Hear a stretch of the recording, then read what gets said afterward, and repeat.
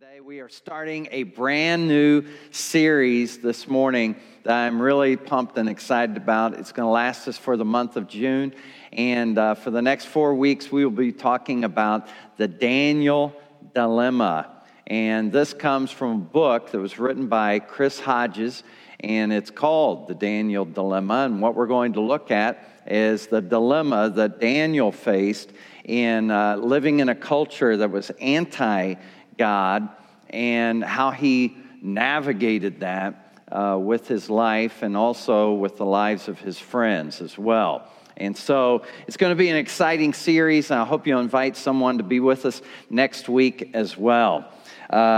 We want to begin today by giving you a little bit of background, so I'm going to cover some things that will help you to maybe understand the book of Daniel where maybe you didn't understand the book of Daniel before, and the dilemma that he faced in that culture.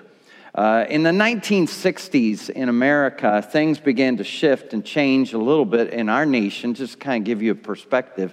It was in that decade that America decided not to have prayer any longer in schools or to use the Bible as a resource in our public school system.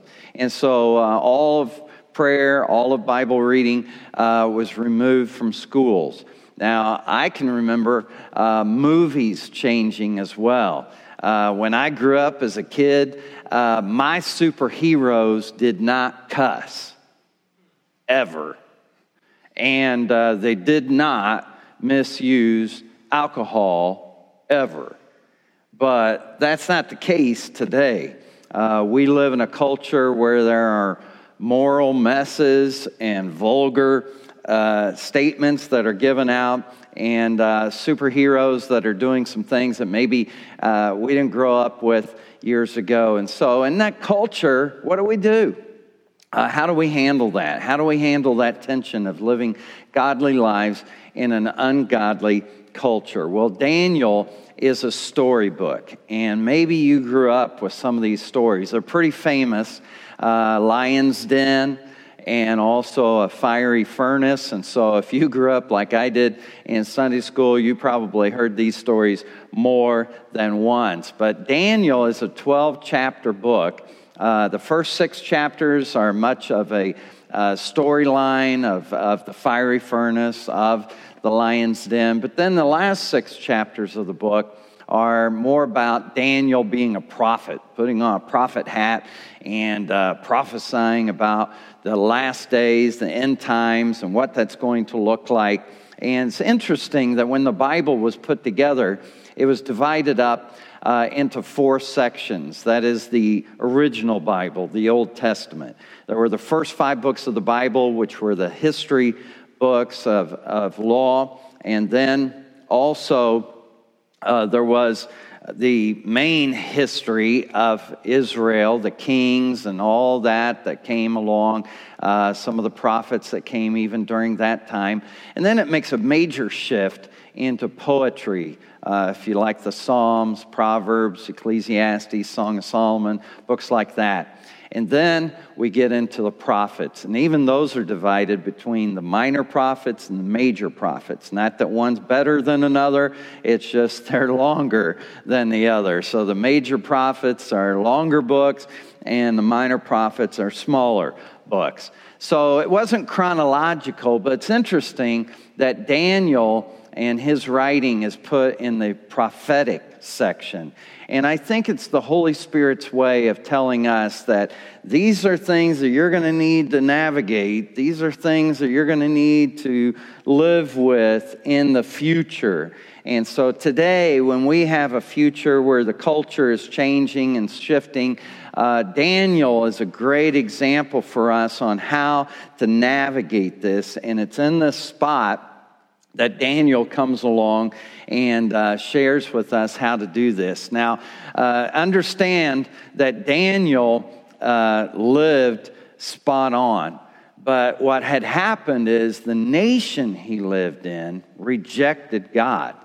And just kind of a side note here, you can get in positions and have things happen in your life, not because of what you chose, but because of what other people chose. And so in a nation today that is choosing to not have prayer in school, to not have the Bible in school any longer, and do some different things, it might affect the way that we're able to live and go about our Christian lives. You know, our nation was founded as one nation under God, and there are people who would like to have that phrase removed because they feel like we no longer are a nation under God. But I believe that it will cause us some problems, just like it did for the nation of Israel, when we kick God out of our culture and out of our society and wind up paying the price for it. And so Daniel did that. He and his friends were exiled into another nation called Babylon. They were taken captive. And we're going to pick up the story in Daniel chapter 1 and verse 1. If you have a Bible, go ahead and look. If you don't, we'll have it on the screen. In the third year, the reign of Jehoiakim, the king of Judah, Nebuchadnezzar, king of Babylon, came to Jerusalem and besieged it. And the Lord delivered Jehoiakim, king of Judah, into his hand, along with some of the articles from the temple of God. So they carried off these articles and some of the people to the temple of his God and put the treasure house of his God. They put that treasure there. Then the king ordered Ashpenaz, the king or the chief of his court officials, to bring into the king's service some of the Israelites from the royal family and nobility. Now, get this. They didn't kill everyone.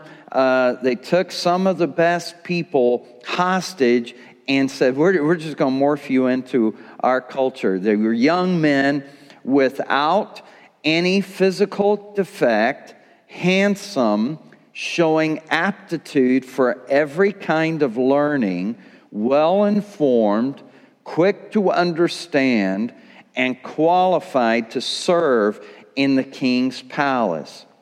He was to teach them the language and literature of the Babylonians. And the king assigned them daily an amount of food and wine from the king's table, and they were to be trained for 3 years, and after they were to enter the king's service.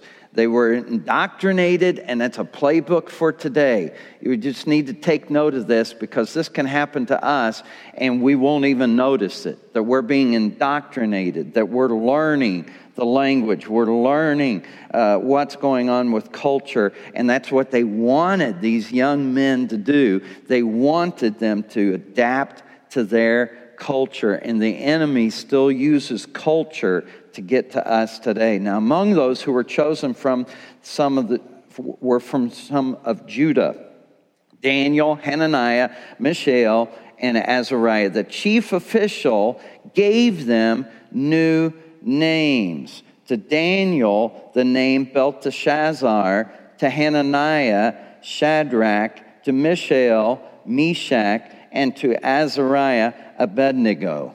Notice that they wanted to change their names. Your name is a sign of ownership. You know, when people get married, they take on a spouse's name because they say, okay, now I'm no longer a separate person. I'm a part of you now. And so we are living in a culture where we understand that name means ownership. Well, they wanted them to get a new ownership. They wanted them to become what they wanted them to be. And so your name is something that you believe about yourself. And you may have gotten a tagline. You may have gotten a name from people on a playground or something as stupid or fat or ugly or whatever. And you could still be living with that name 20 years later. It's important the name that you associate with. So I want to ask you a question. Are you living by the name that someone else gave you, or are you living by the name that God has given you and spoken over your life? You know, culture has an agenda. And so we're going to look at how culture wants to change our identity. Culture wants to cause us to be different, and the devil will try to change your identity, to make you believe something about yourself that is absolutely not true. It's not true. And we're going to see how Daniel and his friends, they were given these new names, just like the enemy will try to rename us and get us to believe something that's not true about ourselves, but give in to the cultural influence around us. Now, as a church, I want to say that we are not about the hype, we are about the help. We are about not just hyping you, but helping you. And I mean that. If you are struggling with your identity, if you're struggling on your spiritual journey, we want to help you because we believe God has purpose for your life, that God has reason for you to be here, that He has a name that He wants to share with you that will help you to let go of your past and to grab hold of your future that He has always had for your life. Now, don't just take my word for it. You can talk to people around here about this. I was talking to somebody recently who had come through our Starting Point class, and they said, do you know, in that Starting Point class, I learned to call my Heavenly Father, Heavenly Father. Before that, I didn't really understand doing that or what that fully meant. But by taking that class, by going to Starting Point, being a part of that group, I learned how much of a Heavenly Father that He truly is. So that is awesome.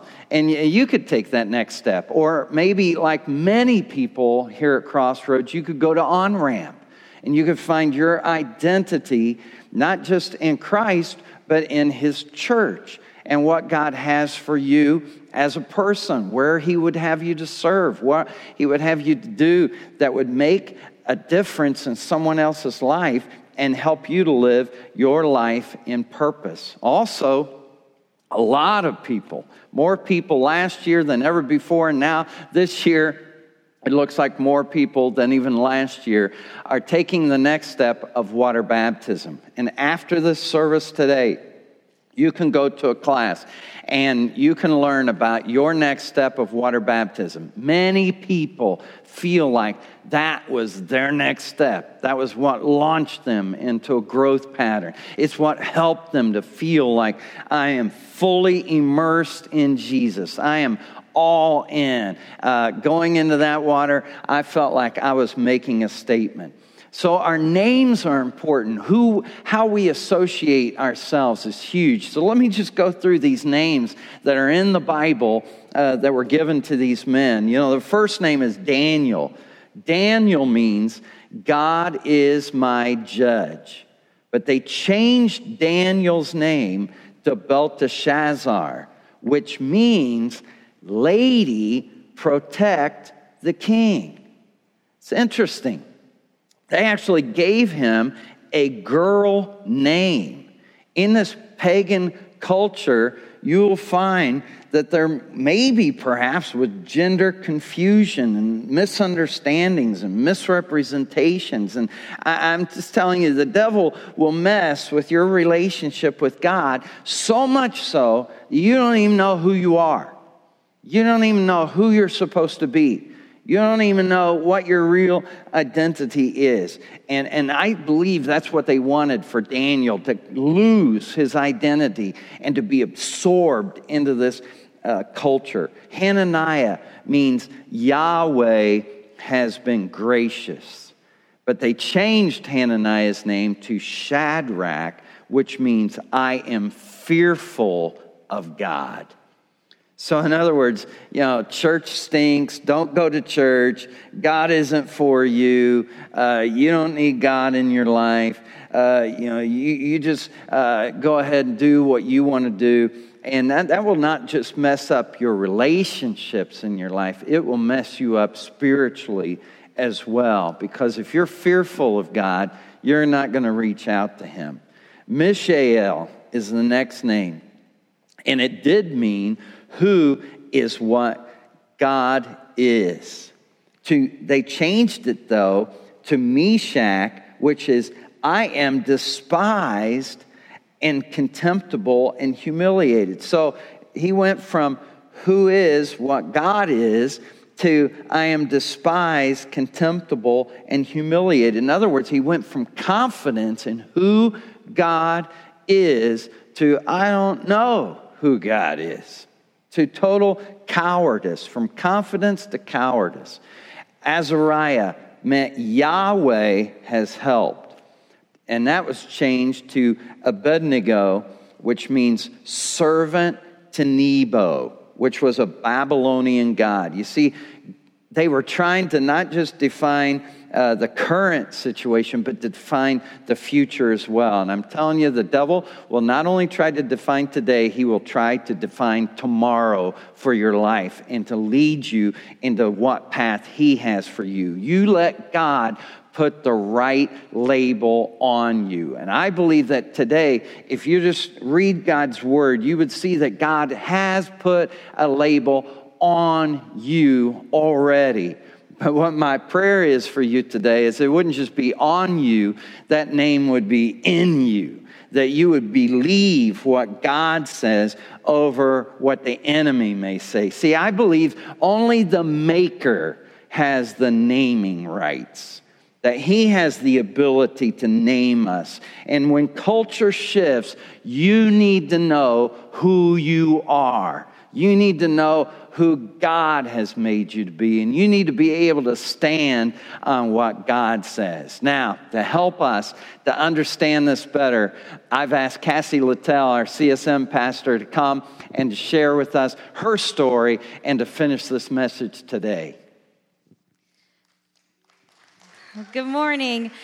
When Pastor Craig, Kyle, and I, we went to this pastor's luncheon not too long ago, and Kyle and I, one thing we love about our pastor is that he has such a strong character. He's a man of integrity, and he is the same who he is here as he is throughout the week, and we admire that. We look up to that, and so whenever we get time with him, we want to just ask him questions, pick his brain. And so that's what we were doing in this car on the way to this lunch, is we were just picking his brain. Like, you know, what's your story? How do you stay strong? What keeps you here? And he began to ask us questions as well. And so we were sharing a little bit of our upbringing with him.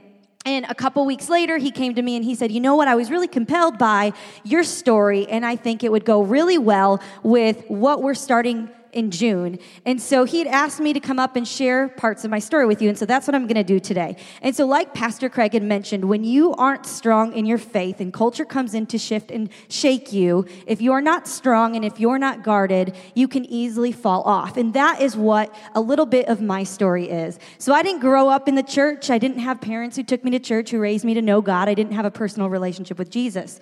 Though I had really great parents who taught me how to have a strong moral compass and to be a leader. And so I was raised with ethic and moral compass, but I was not raised to have a personal relationship with Jesus. And so when I hit the teen years, all of those things went out the window when I got my first boyfriend, and everything became about what will keep this person in my life? What will keep me popular? What do I need to do to ensure that people like me? And I began to let go of my moral compass and adapt to the compass of culture, what culture told me to do. And I did that for the course of 4 years. I dated him into college as well, and it began to completely change the trajectory of my life. Well, midway through this relationship, I end up in a physics class in high school where my public high school teacher begins to share the gospel with me.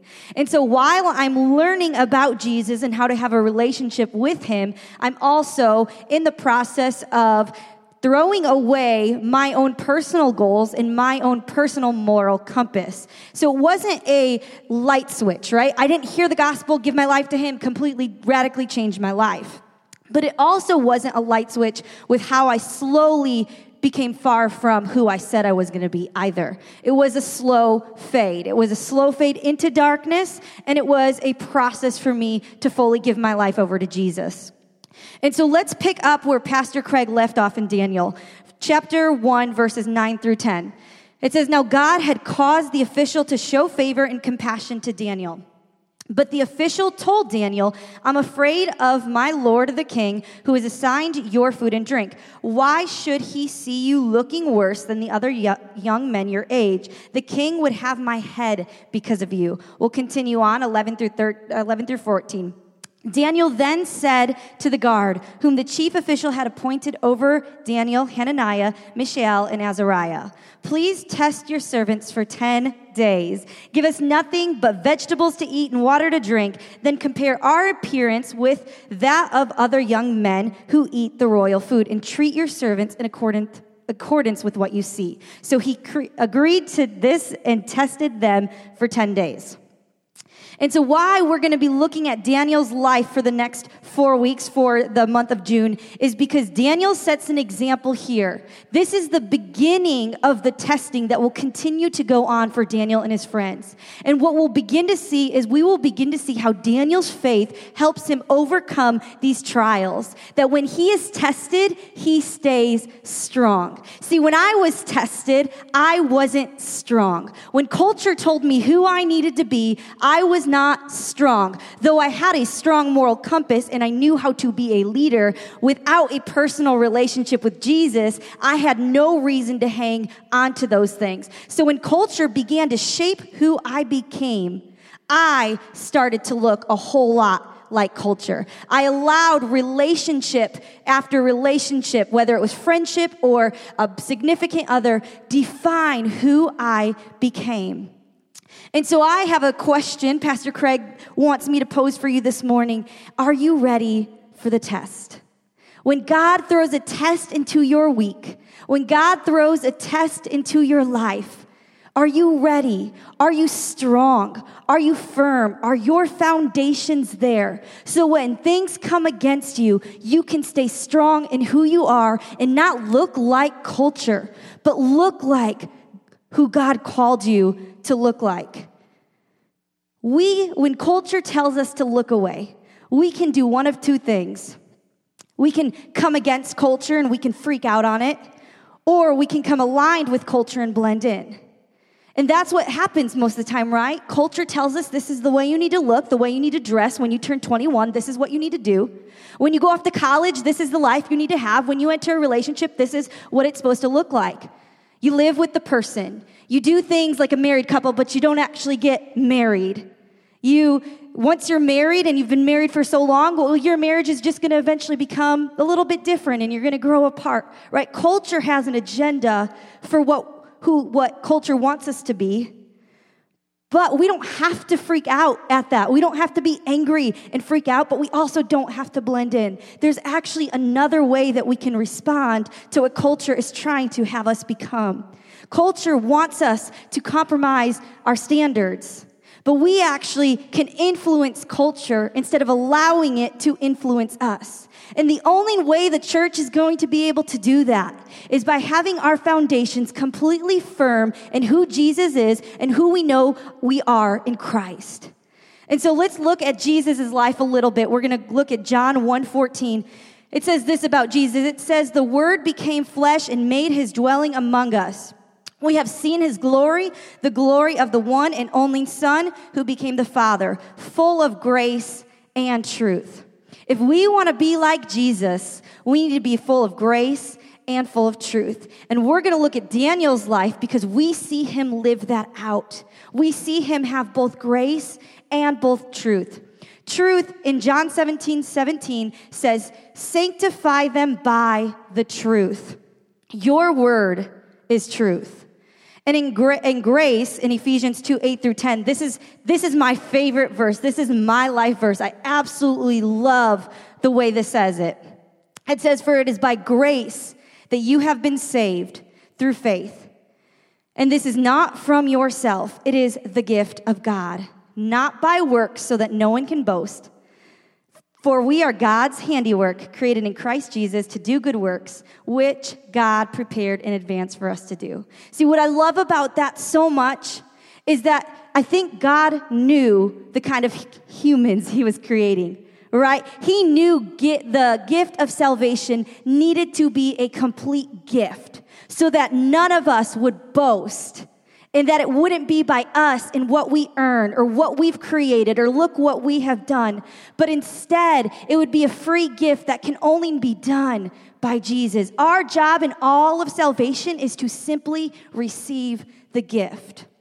But after we receive that gift, God does have works prepared for us in advance. And I think a lot of times when we read verses like this, we think, oh my gosh, like, am I supposed to be a cop or a firefighter? Am I supposed to be a teacher or a salesperson? Am I supposed to do this or supposed to do that? But I think the works that this verse is talking about is actually the works of sanctification, the works of being completely rooted in Jesus, the works of allowing the Holy Spirit to live within you, the works of being the light in an area that is really dark, the work of bringing other people in on this journey with you, the works of when there is a troubled teenager in your life who consistently goes on this roller coaster of in, out, I love you, I hate you, I love you, I hate you, that they remain faithful, keep the seat pulled up at your dinner table, and continue to invest into that person. The works in advance for when your spouse is very difficult to live with in this season, that you remain a faithful, praying spouse. That when your children are not following the way that you set before them, that we would be the kind of parents who are faithful in prayer and faithful in calling out greatness and faithful in showing up in their lives. The works that God set before us were to be so rooted in Christ that no matter what trial or trouble comes our way, we will be able to look at the enemy and say, not today. Not my marriage, not my kids, not my home, not my finances, not my time. But I am rooted in Jesus, and I have the Holy Spirit in me to empower me to live in a way that is set apart from what culture is telling me to live. And I just want to encourage you today, if you were to dig deep and ask yourself, am I passing the test? Am I going through this and recognizing that, you know what? I am not living the way that I know God's calling me to live. I would encourage you to take this summer to get as involved as you can in this place. Yes, I think Crossroads is amazing, but not for the sake of Crossroads, but for the sake of you and your eternity and the people in your sphere of influences who need you to be living your full life in Christ so that they can live full life in Christ. I know the weather's getting warm and we want to jump in and, take rest and have fun, which is so good. And I encourage rest. I encourage fun. I'm all about those things. You know what season you need to be in. But I'm saying if you know that you're a little rocky right now, now is not the time to take that break. Now is the time to press in, to be a part of that full life group and let people pour into you and build relationships so that when trouble comes, you can lean in on your friends and they can look you in the face and they can say, you've got this, keep running your race. So that maybe this would be a time where you would want to step back. Oh, we've got things coming on our schedule. It's crazy, and so I want to step back. Maybe you would listen and try a different part of serving. Dive in a little bit deeper. Who is behind your welcoming face when someone walks through these doors to greet? Who needs to see you fully engaged in your relationship with Jesus so that they can give themselves permission to do that too? And it's not because we want to see things happen here. Well, yes, I believe amazing things are happening here. It's because God set work out for you in advance to do. God has people in your life that He wants you to speak life over and win and influence. And I am so thankful that despite the trajectory of my life looking dark and looking bad, my teacher had enough grace to look at me and say, we still have this seat for you. And you can go run, and you can go party, and you can go be with that guy, and you can go live that life that I know is not you, but go do that. This seat will still be here. We will still love you. We will still show up in your life. And maybe some of us need to become some of that. Who's at your dinner table? And I know I say that a lot. Every time I'm up here, I talk about the dinner table because it has become, that changed my life so much. It has become a part of the DNA of who I want to be. The kind of person that's constantly pulling up a seat at my table for somebody who is broken and needs to experience freedom and needs to experience more of Christ. See, Daniel withstood the struggle, the trouble, the test. He did because his foundation was so strong in God. And we can withstand the test too if our foundations are completely found in God. This week, I hit a point with just a circumstance in my life that seems like it's never ending. And right when I feel like, whoa, breakthrough, it's like, well, here we are again. And I've been having this, it seems like an endless cycle, and it's been going on for a long time. And I just finally looked at Kyle this week, and I'm like, you know what I'm done doing? I'm done complaining about this. I'm done talking about this. Like, Satan, you messed with the wrong woman. Like, I'm going to begin to pray the, Holy Spirit down on whatever I need to do. I'm done feeling taken out. I'm done being taken out. I'm done allowing myself to come agreement with things that are not right. And I share that with you because maybe there are some people in here who need to put their foot down and say, Satan, I'm done. Like, you can't have my home. You can't have my marriage. You can't have my spouse. You can't have my kid. You cannot have my finances. You don't get it. You can't have it. And while we don't want to overcredit or give too much energy towards the enemy, we know that he is after things in our lives too. And so we do need to stand firm. We do need to put him back in his place, and we need to fix our focus on Jesus and allow him to be our foundation so that when struggles come, when temptations are here, we have what it takes to withstand that trial, because we do have what it takes to get thrown into a furnace and say, my God will protect me. And he does. Every single time he does. And so what I want us to do this morning is begin to close our eyes. So you can go ahead and close your eyes right now. And I want you to ask yourself this question. Did I pass the test this week? When a culture tried telling me who I needed to be, when my friends invited me out, when stress came, did I pray or pour the drink? When I was tempted and we didn't connect, did I reach out to somebody else, or did I connect with God to find my wholeness there? Are you passing the test in your life this week, last week? And if you need some prayer this morning, just for some courage, some strength, and a reminder that you can do it, I want you to throw your hand up so I can pray over you right now. God, I pray for the hands that are all over this place. Lord, I pray strength right now in your name, believing in this place. God, you will strengthen us. You are fighting for us. You see us. You love us. And so, God, I pray for every single hand that is raised, that you would begin to remind us that you have called us and set us apart and offered us a different way to live. God, I believe that out of this place, we will continue to be strengthened in you, focused on you, and different.